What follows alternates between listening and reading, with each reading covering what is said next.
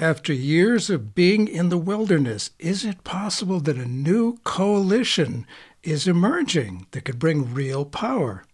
I'm Bert Cohen, and with your help, we are keeping democracy alive.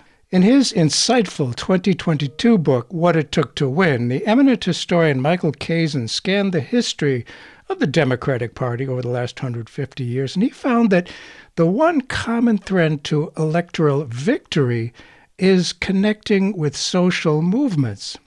Without that on-the-ground social energy, the Democratic Party has often failed to inspire sufficiently to win at the polls. But latching on to powerful social movement, Kazin finds the Democratic Party has seen major victories. Being against the Republicans, for example, has rarely, if ever, been sufficient to win. And as 2024 begins, opposition to Trumpism is not nothing, but that movement has deeply and emotionally committed millions. The left needs some other, more creative way around mere electoral politics to connect with and perhaps undermine the working class roots of Trumpism. Our guest today, Rayna Lipsetz, writing in The New Republic, points to a tremendous opportunity for Democrats, should our party choose to take it. Her essay is titled The Emerging Coalition That Could Revitalize Our Politics. She observes that the left and labor haven't always seen eye to eye, but they may be on the verge of a fruitful reunion. Could a new labor movement, one not built or seen as the exclusive province of working-class white men, reclaim power for workers across the board? End of her quote. Well, as a Democrat who desperately wants to see victories in 2024, my question is, will the party see the error of its ways that we had in 2016, when the party so blatantly sided with wealthy campaign contributors and so publicly abandoned the middle and thus lost? Will leadership come out strong for the revitalized and popular and more militant labor movement that we are seeing now? This is an opportunity I don't think we can afford to miss. Rayna Lipsetz, thanks so much for being with us on Keeping Democracy Alive. Thanks for having me. Rayna Lipsetz has written about gender, politics, and culture for a variety of publications, including Al Jazeera America, The Appeal, The Atlantic, The Conversationalist, The Nation, and The New Republic, among other publications. In 2016, the National Women's Political Caucus honored her with an Exceptional Merit in Media Award for her outstanding work on issues of importance to women and girls. And I would suggest all of us. She's the author of The Rise of a New Left, How Young Radicals Are Shaping the Future of American Politics. Well, again, thanks so much for being with us. 2023 has been a remarkable year for many reasons, not the least of which was the impressive number of strikes and labor actions, rather successful. Contrasted with the overriding sentiment of today's Republicans, which defines freedom as simply the freedom of the super wealthy banks and corporations to reap historically financial rewards without regard to environmental or effects on workers who actually make the widgets, it does seem that public sympathy for the explosion of labor actions is historically significant and something we really can't miss. More and more people demand fairness in terms of relations between owners and workers. Maybe as we move forward, it's not corporate America über alles after all. And certainly the labor movement in America has a long, not always favorable history. In the 1960s, as the protests over America's war intensified, the split between left and labor unions was dramatic. At least the labor leader, George Meany, the AFL-CIO leader, supported the war. There were hard hats on one side, long hairs on the other, working men versus elite-seeming college students. What was that reality, or tell us about the reality behind that? Sure. So, I do think some of that was real, certainly at the leadership level. I also think some of it was perception. I know that, these narratives are more compelling, especially to publications and television and media outlets. It's better to say there's conflict, there's drama, there's one side and the other side. I think actual polling in that era often revealed that working class people were more against the war. I mean, they were the ones who were sending their sons to die in it. So I think some of that is a little misleading as the framing. But I do think that the leaders of the American labor movement in that time, George Meany, as you mentioned, they lined up with the government. They supported the war in Vietnam. They supported a lot of, what I would consider to be bad U.S. foreign policy, including the war in Vietnam. And I think that can really be traced back to Taft-Hartley in 1947. It was a big change that started a couple of decades earlier and was designed to disempower the labor movement, to disempower workers. And I think a lot of those changes go back to that period and then carried through. And what happened was that there was a really deliberate effort to drive radicals, socialists, communists out of leadership in those positions. And that was largely successful. And I think that led to a period of serious decline for the labor movement, and also a period of tension between, new student activists and people who oppose the war and the most visible leaders of the labor movement. Well, wouldn't it be nice if we actually learned from that history? It could happen. It's rare indeed. You refer to the observations of, and I hope I get this name right, Rosalind Wojcinich of Philadelphia back in 1996.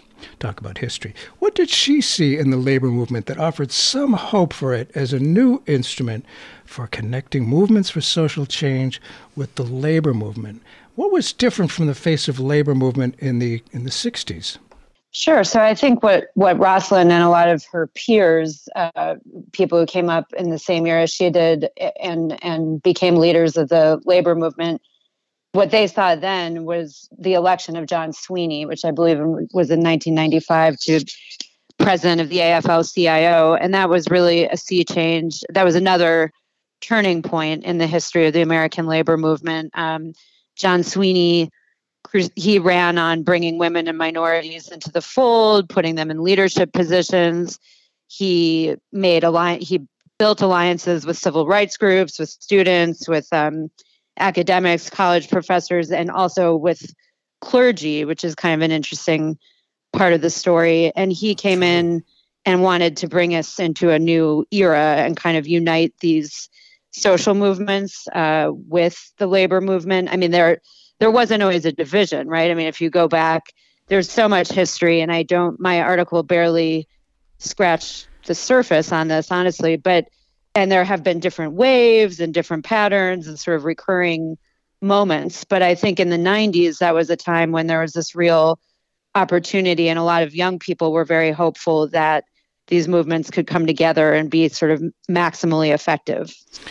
And to drive out the left, I understand, in the 50s, there was this fear of communism and the labor movement wanted to distance itself. But as we look back, that has been, let's face it, a significant part of the labor union. The left and labor, it's like a natural coalition, and maybe it's happening now with all these strikes that have been remarkably successful and had a heck of a lot of public support, which is really interesting to see. What current crises in this moment do you think serve to create an environment of urgency that contributes to labor activism?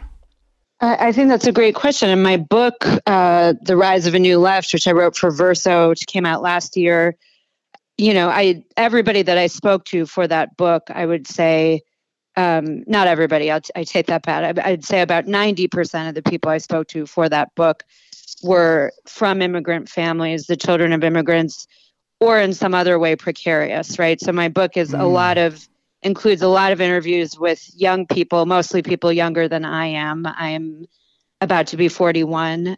These people were all in their 20s, early 20s to mid 30s. And, there were a lot of people who expected life to go one way and sort of did everything right, went to school, did all of the things that we grow up hearing will lead to a upper middle class life, right, and lead to a good, secure job and good pay. And I think a lot of what happened is that people my age and younger didn't have that experience. Right. You know, the millennials are now on track to have have had worse outcomes than their parents, have less security, less money than our parents did at this age, certainly less job security than our parents had at this age. And so that's one of the big shifts. And was very, very apparent in researching my book that was part of what was going on.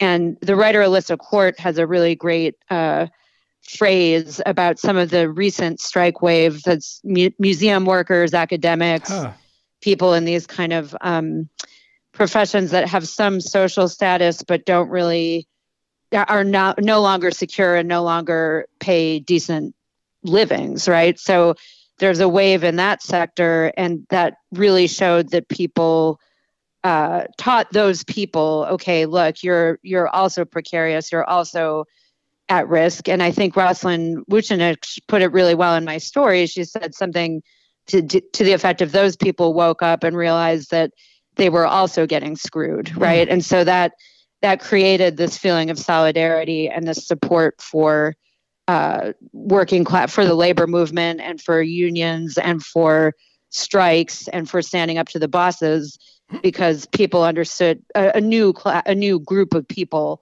really began to understand what was at stake for them as well. Be still, my beating heart. This is good to hear as an older guy who's been around for a long time. And when you think about it, you know, so many people, they play by the rules, they work hard, they've got an education, and still not getting ahead. And that, I do believe, the Democratic Party didn't touch that in 2016. They were too busy raking in the money from the corporate and wealthy contributors and missed that. And I do think that rather unintentionally helped the election of Donald Trump, because people were frustrated and there was no particular political outlet happening for them and connecting with that. And here we are, and something is happening.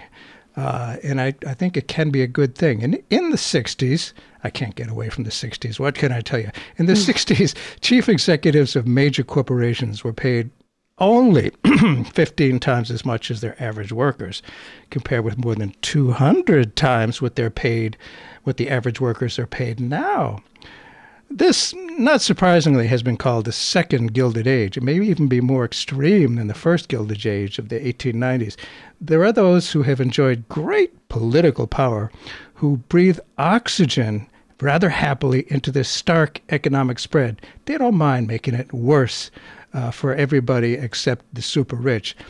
The less visible corporate powers behind the Republican Party, that's, it's not the working people that have the money that are keeping the Republican Party alive. It's the big corporate powers. Right. What's left of the working class sees this. And in recent years, we've seen a lot of strikes, teachers' strikes. One of the more significant organized labor wins was notably a big settlement by the United Parcel Service with the Teamsters, who represent more than 300,000 employees. That was pretty good. There was the Hollywood writers' strike, which ended with the win for the writers. The actors' strike, not quite yet settled, but after the first time a sitting U.S. president ever joined workers on a picket line, the United Auto Workers just won a really significant victory, reaping major benefits for auto workers. Something is happening here. But given that unions now represent only about 7% of private sector workers, what do these results say about the mood of the country when it comes to the long-established economic injustice we've seen for so long? Given that union density is so low, how can the fact that there's this mood of the country that's supportive of workers going on strike, clearly supportive, how can this start to affect the economic injustice that we've seen for so long? A few different things are happening. I do think there's a huge appetite for change, yes, not just in this country, but around the world. One of the best books I read in the last 6 months was a book by Vincent Bevins, a journalist he's been a foreign correspondent for the LA Times as well as the Washington Post, and he's lived in Brazil and Chile and Indonesia and reported on all of those places. And he wrote a really great book called If We Burn, which is about the mass protests around the globe in the last 10 years. And it's sort of a great companion to my book because my book focuses on mass movements in the United States in the same period, in the last 10 years, basically. But his perspective is essentially that we saw these huge mass mobilizations around the world, hundreds of thousands of people in the streets, and it didn't really work. And he's focused on 10 different countries, including Egypt, Turkey, Chile, Brazil. And he says in 7 out of 10 of those places, things actually got worse. That's sort of his essential thesis. And I think part of what is happening is that there is this new sentiment and this hunger for change. And we need to address a lot of problems in our society and fix a lot of inequities. But that's not necessarily accompanied by a clear path forward, right? And if you have millions of people in the street and no sort of framework for that, no infrastructure and no sense of what's going to come after that. I mean, part of Vincent Bevins' thesis is that if you get rid of the existing power structure, but you don't know what's going to fill it, right? You don't know what's going to step into that vacuum. It could go badly in any number of ways. So I think some of that is an organizing challenge, and we are trying to figure out collectively, right? And have had some success in figuring out some ways forward, but it's not perfect, and we're learning and we're making mistakes. And a lot of my book is about the disappointment, the disillusionment that a lot of people my age and younger feel, having gone through two distinct waves of Black Lives Matter, ongoing climate catastrophe that's just getting worse and worse every day. We're seeing the evidence all around us, a gun violence crisis in this country that obviously is not being effectively addressed and has been pretty critical for decades now. So there are a lot of problems that are just not getting solved. And I think that is part of what's happening. And the good news is that there are more people than ever who are interested in solving them and interested in committing their lives to solving them. You remind me of a couple of good old quotes. Don't mourn, organize. We need to get organized. And another quote from Will Rogers is, I'm not a member of any organized party. I'm a Democrat. Right. But it's opportunities. And I think about the awareness that came with the Occupy Wall Street movement. That awareness is there.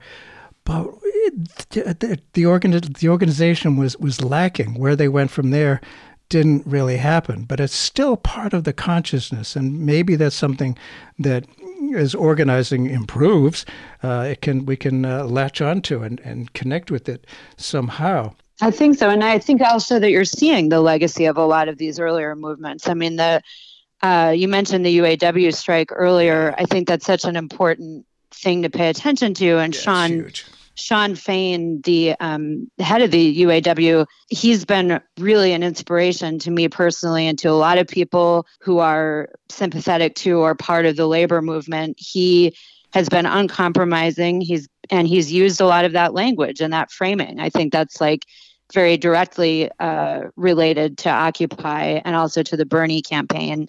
But he understands that it works. He understands that it's popular. I think that being militant in the way he has been and also being very clear about his demands and about what laying out the case in simple language and repeating it and sticking to the point. I think he's been tremendously effective. He's been very effective. Shawn Fain, head of the UAW, and he said, I love this quote, "If we're going to take on the billionaire class and rebuild the economy so that it starts to work for the benefit of the many and not the few, then it's important that we not only strike, but strike together." Great quote from him. And if you just tuned in, dear listener, we're talking with Rayna Lipsitz, who has written an article for The New Republic, one of the great magazines out there, "The Emerging Coalition That Could Revitalize Our Politics." Hope? Dare I say hope? I don't know. And as your article points out, groups like the Democratic Socialists of America have made inroads, and you and I both belong to the DSA. Still, as you note, some labor still view it with suspicion. Might one example be the issue of climate change? Certainly, coal workers and other unions are very suspicious of climate change. How does this in particular play out with older white working men who have been the backbone of the traditional U.S. labor movement? There's this, climate, securing the climate, and getting over the crisis is a big deal. But I'm not sure how it's connecting with the older traditional white men in the labor movement, and if that's a big deal or not. Sure. I think it is important. It's certainly, you have to bring in everybody, and older white men are a big group. They just make up a large part of the population. So I would never say that they should be discounted or ignored. I mean, they can't be, whether you think they should or not. They have a lot of power. And so I think, and some of them are comrades. I mean, some of them are important allies in all of these fights. So I write in my book about one of Hillary Clinton's 20 missteps she made in 2016. And that was, I think it was a CNN town hall.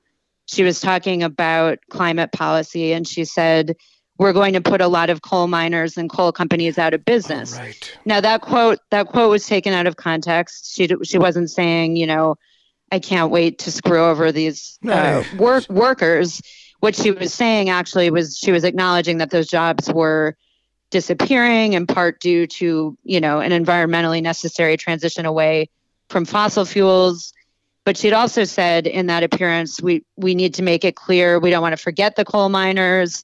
We don't want to abandon the people who did the best they could to produce the energy that we've relied on. Now, she at the time, she'd released a $30 billion plan that called for increased job training, small business development, infrastructure investment, sought to protect miners' health care. I think none of that stuff was really sufficient. Obviously it's better than nothing, but I think that part of the problem and part of the thing that needs to be addressed both by the climate justice movement and by the labor movement is really explaining to workers that we're not going to abandon them either, that you can't have climate justice without worker justice. I mean, that is the language and the framing that groups like Sunrise are using. And I think it's one thing to say that sort of theoretically, it's another thing to really concretely demonstrate to people that you are not going to sell them out. And so I think that's the part that has to happen, that hasn't quite happened yet. And it's reasonable to be skeptical when you hear stuff about just sort of vague promises of a just transition, right? Unless you're going to really put money behind that, it's an empty thing. But I think that I know that the people who are organizing behind a Green New Deal and also behind Build Back Better, which of course didn't happen in the form, anything like the comprehensive form that we wanted, that would have been useful and done the most good for the most people. But the whole point of that organizing was to connect those struggles and to say, we're not going to sell out workers. We can't have one without the other. Excellent point. And, if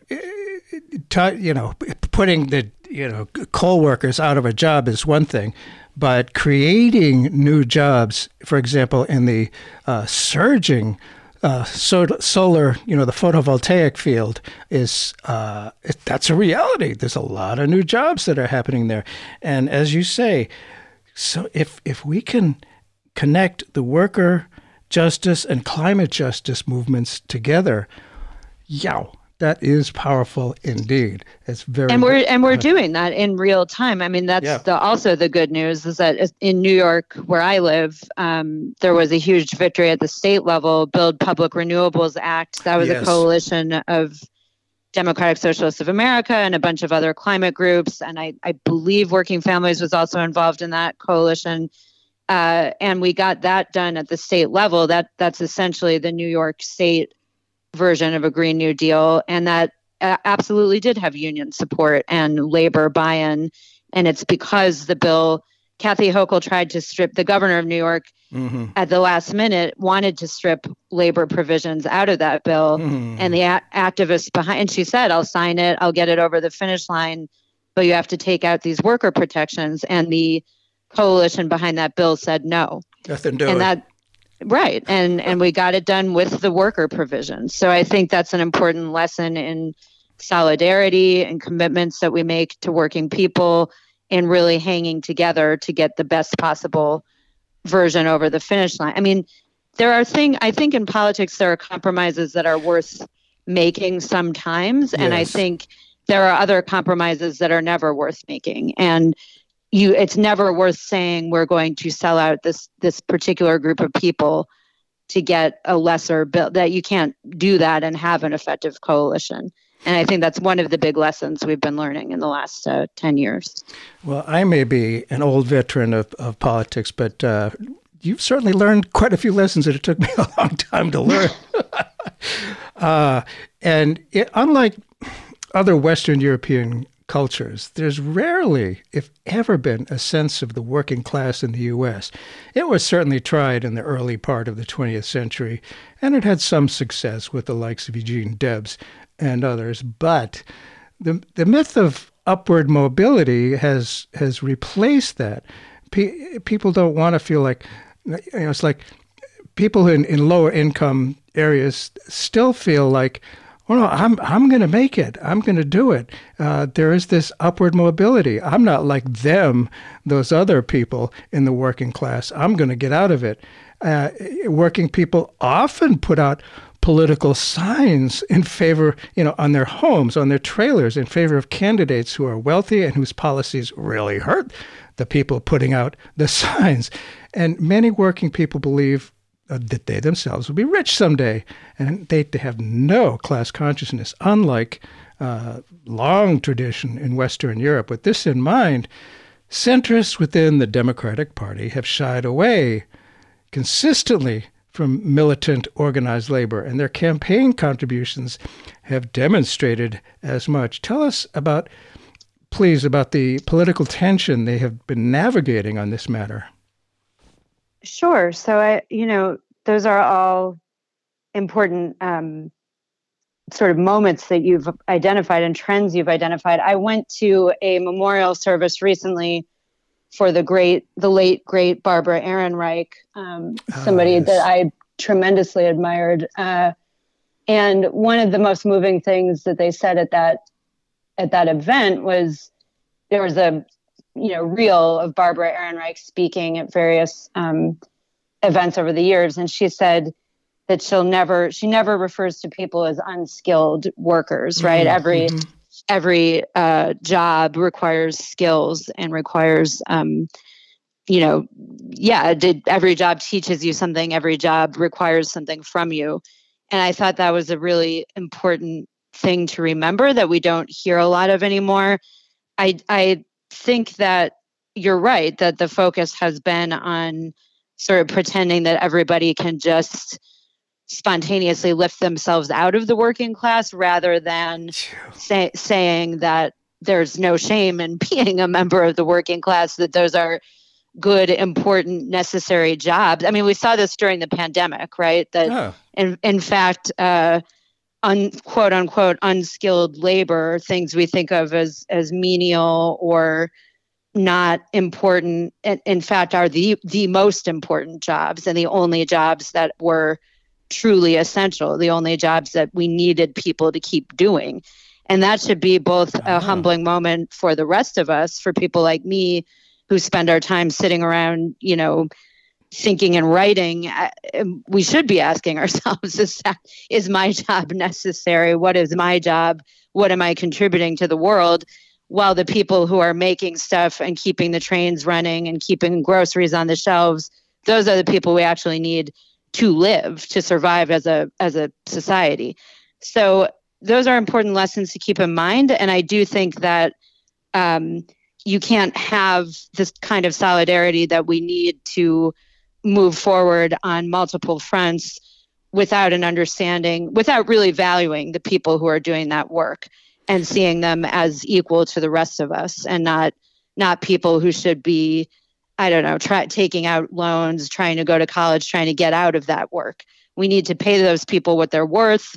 We need them to be real valued jobs, and we just need to see each other as essentially equal in all ways of equal value. Yeah, they shouldn't be getting 200 times less than the top CEOs, that's for sure. And, excuse me, many things about the pandemic, what it did to our history are just now we're just being made aware of. And as you point out, that's one of them that we realize because of the pandemic. These are not unskilled. These are people we depend on. And this is the real backbone of our economy. It's not the CEOs who are, buying yacht after yacht, it's the people who are making these things, nurses and working people who clean up. This is the important stuff. And I think optimistically people are starting to realize that, and the pandemic pointed that out like probably nothing else would have. Yeah, absolutely. If you just tuned in, Bert Cohen here. The show is Keeping Democracy Alive. We're talking about keeping democracy alive with a energized working people, labor, left coalition, that there's a new possibility. Our guest is Reyna Lipsitz, who's written an article in the New Republic, The Emerging Coalition That Could Revitalize Our Politics. And you talk about Barbara Ehrenreich. I did have a chance to meet her once, and she wrote that book I will recommend, Nickeled and Dimed. Very an important thinker in American history, no question about that. Barbara Ehrenreich, who passed away too soon, of course. One example you point to is there are some good things that have happened in New York. Another one is the public power legislation, which is enabling electric power to be more controlled by people who buy the electricity. What a concept. And of course, you had former Governor Andrew Cuomo. Talk about, he is former governor for a lot of reasons. Talk about his relationship with the Working Families Party. Not all listeners have heard of this party. Do tell us about that. How did this schism with the centrist Cuomo ultimately affect the power of the Working Families Party? Sure. So the Working Families Party was founded in 1998 in New York, but it now really does have a presence all over the country and a bunch of states as well as New York. It's operating, I think, in about 20 states and has had a real effect on politics. And I'd say at least 7 of those places, including Pennsylvania, very much so. So they've really grown and they've really come into their own in a lot of ways. And I think that Maurice Mitchell, who's the national director of the WFP, I was speaking to him for my article, and he said something to the effect of, when you look at where former Governor Andrew Cuomo is now and where the Working Families Party is, that tells you something. I mean, the WFP has flourished and risen in power and influence and gotten a lot of concrete wins, and Andrew Cuomo resigned in disgrace. So I would just like to talk a little bit about some of what they've done. I mean, the WFP was part of New York was one of the first states to pass a $15 minimum wage, in large part thanks to striking fast food workers, but also because the WFP forced Cuomo to back a $15 minimum wage while he was still a governor. And then the WFP was also part of a coalition that took out the IDC, which was the Independent Democratic Conference, which was a group of legislators in Albany, essentially who were running as Democrats, but working with Republicans and working with Cuomo. WFP also worked in coalition with unions in Connecticut and Rhode Island to get paid sick days in those states. I think that's a hugely important policy that, obviously improved life for hundreds of thousands of people. I mean, that's just huge that you didn't have guaranteed paid sick days, and now you do in those states. In New Jersey, the WFP worked with CWA and SEIU 32BJ to put paid sick leaves on the ballot in six cities. That was during Chris Christie's administration.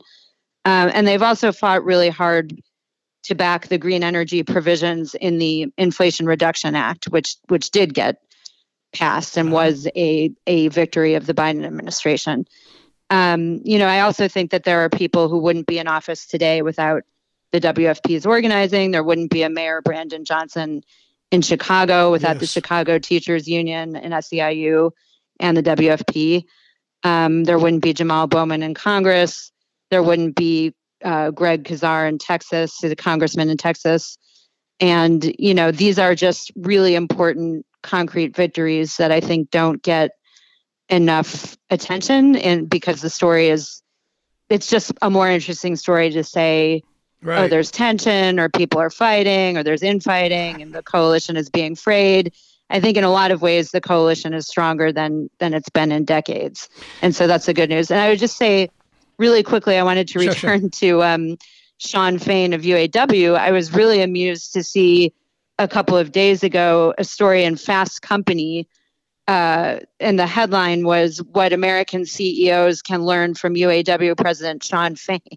And I don't think that's a headline. It's not a headline I can imagine having seen 10, 20, 30 years ago.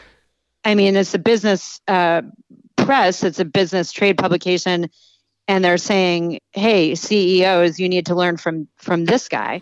I think that's a tremendous victory for workers, for the UAW, for all of us. I mean, I hope they don't take any of the advice, because it would help them to be effective, and I'd rather that working people be effective. But true, but it is about the power of the people, and a lot of in the past 20, 30 years or so, a lot of people, since the protests on the war in Vietnam did end the war in Vietnam, there have been a substantial effort to convince people that we don't have power. Well, guess what? We do have power. Right. We absolutely do. And I'm reminded of the situation where head of the Pullman Porters Union, A. Philip Randolph, went to President Roosevelt asking for equal employment opportunities and to desegregate the armed forces. And FDR, I can't remember the exact quote, said something like, yeah, I'm with you. I want to do it. Now go out there and make me do it. And right. That's exactly what works. That's what works, is when we make me do it. And if the top CEOs are starting to realize, hey, we need to listen to this, that's not a bad thing. That's not a bad thing. And another powerful leader of the labor movement, of course, is Sarah Nelson, a flight attendant, but she's international president of the Association of Flight Attendants, CWA, with the AFL-CIO. She's got some tremendous power. And she recognized, in her industry, there are, like every industry really, there's a lot of LGBT plus people.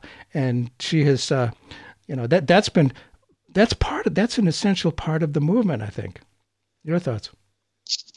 I think so, absolutely. And I'm a huge Sarah Nelson fan. She's spoken at a couple of DSA conventions and dinners, I think. I don't know if she's actually a member or not, but she's certainly been supportive of the Democratic Socialists of America. And I think that one thing that's so exciting about her is that she is this visible face of the American labor movement, and she's a woman. And that's, that kind of representation, especially in a movement that is so often caricatured as just about white men, or just for white men, or just involving white men. It's important to see a woman in that role. I also think that she is somebody who's been uniquely effective at exactly what we've been talking about, at bringing together different social justice movements with the movements for economic justice and for workers' rights. So she's someone I admire hugely. So it's all coming together. I mean, there's a union, shall we say, of people in various different movements that are coming together, that are, to keep them separate is one thing, but to have us join together with one another, that's pretty powerful. And if the Democratic Party can pay attention to that and not be afraid of it, and not just be like, oh, no, you're going to interrupt our flow of campaign cash. What the campaign cash is there for is to win votes. And votes come from each individual person. And there's a lot of people who support economic justice, who are really concerned about economic injustice and concerned about the climate change and concerned about lots of different things that all go together. So this could be an emerging coalition that could revitalize our politics, which is the title of your article, Reyna Lipsitz, in the New Republic. I do see a problem that there's the left's focus on LGBT and reproductive rights. Some working class men see this attention as alien from their issues. As you write, the narrow wokeness of academic and corporate culture can and often does alienate working class people, regardless of race and gender. So how big a problem is this, seeing it as an issue? It's not my issue. I'm a working person, LGBT and reproductive rights. That's not my issue. How big a problem is this? Is there a new narrative from labor that is connecting with and maybe effectively taking on this problem? I do think so, because I think there's a new awareness around both of those issues. I mean, particularly abortion rights, as there's been a lot of good writing in the last 10 years about why and how reproductive justice is an issue of economic justice as well, right? I think people understand that pretty intuitively. I mean, if you can't control the size of your family, you can't control anything, right? And you can't provide for your children effectively, and you can't do the things that you need to do as an adult person with a family you can take care of in a functioning society. And I think people understand that. The wokeness, the point I was making about wokeness is not that I think we need to define our terms, right? I mean, a lot of the time people say woke to just mean, talking about women's issues or talking about gay liberation or something. And that's not, social movements are important. Social movements for anybody's rights are important and need to be part of this broader movement. What I mean by the narrow wokeness of academic and corporate culture is kind of basically etiquette and sort of things that people do in meetings that other people may not ever have been exposed to or heard about, that can be just sort of alienating and boring. I know I had a friend who was pretty critical of Democratic Socialists of America because he didn't like how, so much of the meeting would be taken up by sort of saying your pronouns, or Progressive Stack is another example that he had. That's where, you call on people in the order of their oppression. So women get to speak first, or are called on first, or whatever. None of that stuff offends me or feels like so terrible to me. I think it comes from a good place. It comes from a place of wanting people to be equal and wanting to hear all the voices in a room, and those are good things. But I think that there's a way that you can talk about it that makes people feel included and welcome. And then on the other hand, there's a way you can talk about it that makes them feel stupid and out of touch, right? And you don't want to do the stupid and out of touch version of that.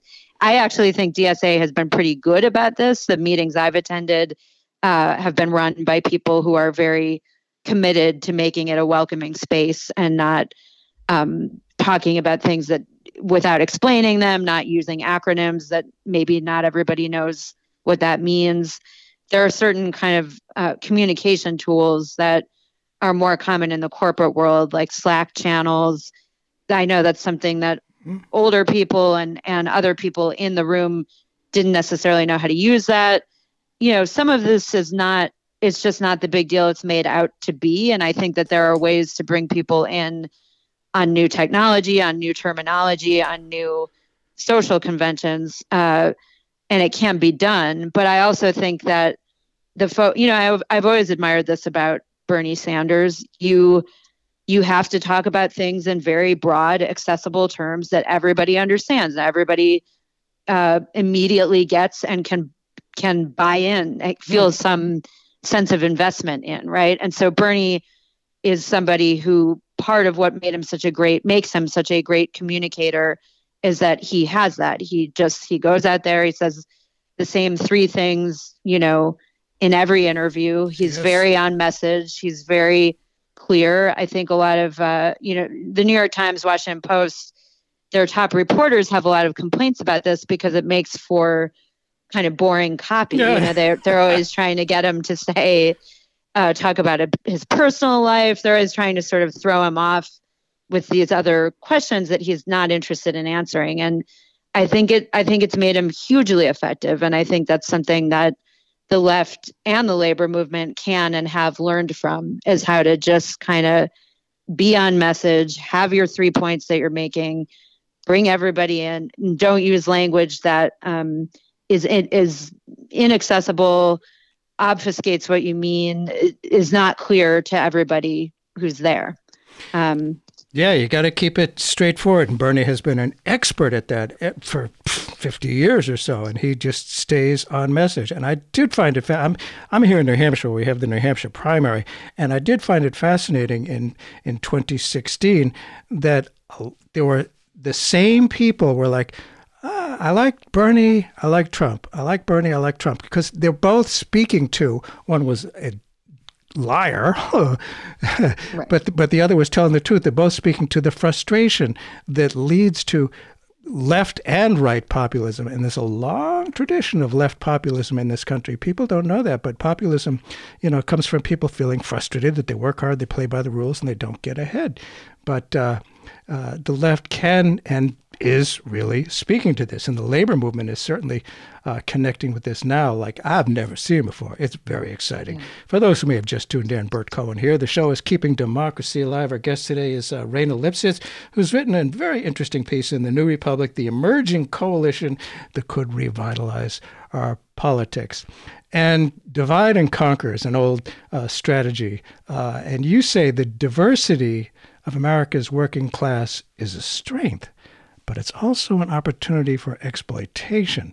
Divisions among workers, real, perceived, and imposed, have made segments of the labor vulnerable to the right. Please say more. Sure. So, a lot of this stuff we've been talking about already, and I think it's so important to keep talking about it. But to the extent that you can fracture the broad mass of people, right? There's really two kinds of people. There are people who own the companies and people who have to sell their time to those companies, right? It's a very small number of people who actually own corporations, and then the rest of us work for these places. Right. So, but you can pretty easily split up the broader group by saying, well, those guys over there are getting more than you. This is literally what the automakers did, right? They introduced 2 tiers of wage scales. So some workers were doing exactly the same job, getting paid half of what the guy next to them is getting paid who came in in an earlier era. That's what I mean by imposed divisions, where companies are able to divide people up into different groups and make them feel like they should be fighting each other instead of banding together. There's also racial divisions, there's gender divisions, there's all kinds of sort of visible differences. And the people who benefit from focusing on those differences instead of focusing on what we have in common and what we all need, the people who benefit from that are the company guys, the owner, the executives, and the people who own the companies. They're not us. And I think we've seen that over and over again. You mentioned Trump, the sort of crossover between people who like Bernie and people who like Trump. I think what that's about is that, Trump was, well, in a lot of ways, he ran to the left of a lot of other Republicans, he right? He did, yes. He was talking about workers' right. He was full of crap, obviously, but right.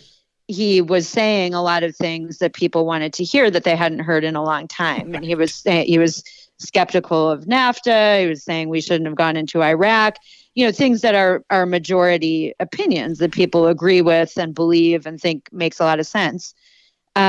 He was also mocking and humiliating more conventional Republicans who are not popular, who people don't like. And that the reason that they win and that they have any control in Congress is because they gerrymandered the entire country and they've done all kinds of anti-democratic workarounds to maintain power because they can't actually win elections, right? And then now what they're trying to do is undermine the referendum process so that, because they've seen that when you put abortion on the ballot, when you say to people in a particular state, do you think women should have abortion rights? People say, yes, they should. Absolutely. And that's true. That's true in red states. Yep. That's true in all kinds of states with abortion bans. So that's why now the Republicans are saying, well, I don't think we should let people vote directly on this anymore.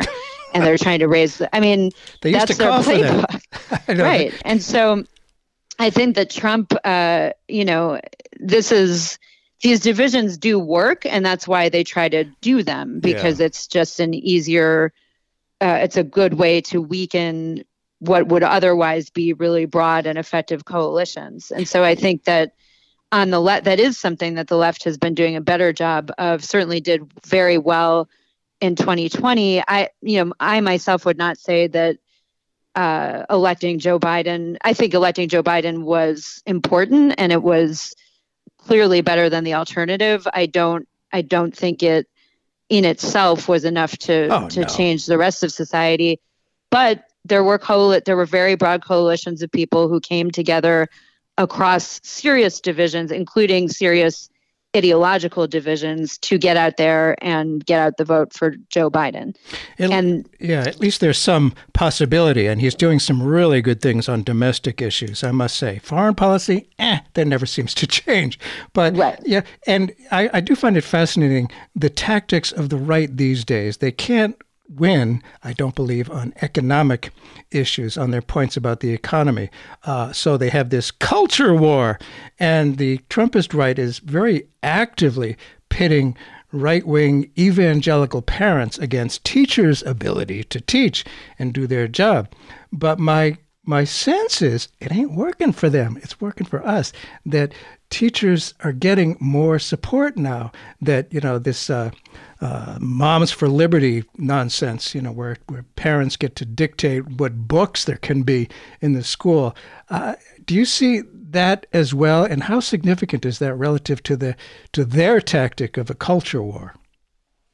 Sure. I think that's a great question. And I'm working on something else at the moment for a publication called The Public Eye, which is put out by a group called Political Research Associates. And it's about far-right organizing in Erie County in Western New York, which is where I grew up. I grew up in Buffalo.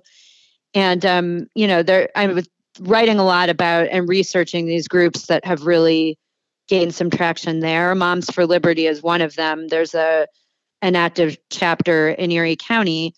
One thing I found out in looking into these groups is that groups like Moms for Liberty in particular seem to have caught on mainly in suburbs and mainly in areas, disproportionately in areas with declining white populations. So it's tied in some way, obviously, to racial grievance and to fears of being displaced, fears of losing what you've always had, right? And I think so that's one piece of it. That's why the critical race theory became such a big flashpoint, because there are people who get really worried about that and feel very threatened by it, whether they should or shouldn't, or whether that's based on reality or not. That's a feeling that it taps into.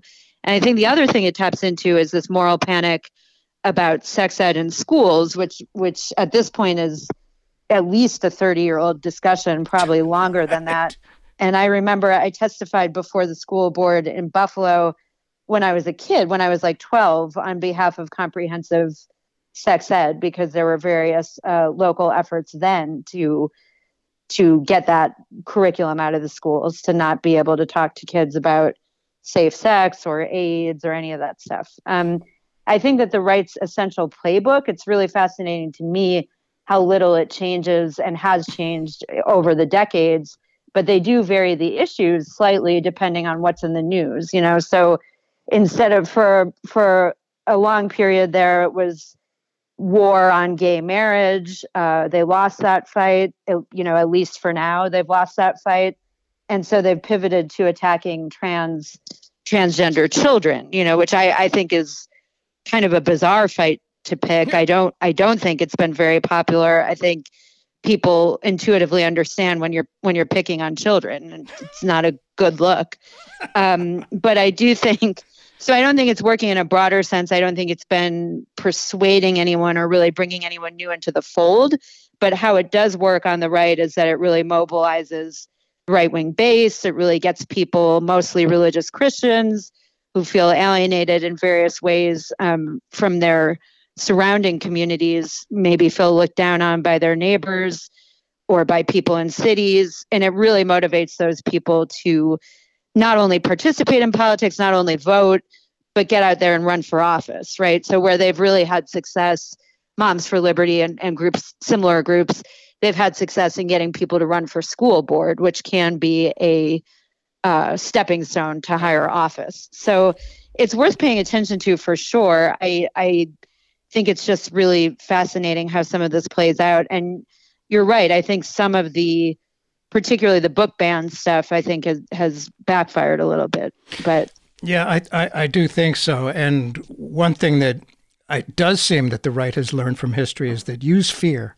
There's nothing as powerful as fear. Manipulate fear. Fear of the other, the scary, unknown other, people invading America from the South. I mean, heck, that's been used throughout the early part of the 20th century, and fear of the other. But it's not working because we're starting to recognize, I mean, they're dropping it, the whole, I don't even remember the name of it, the thing about teaching that about racism there. That critical race. Yeah, critical race there.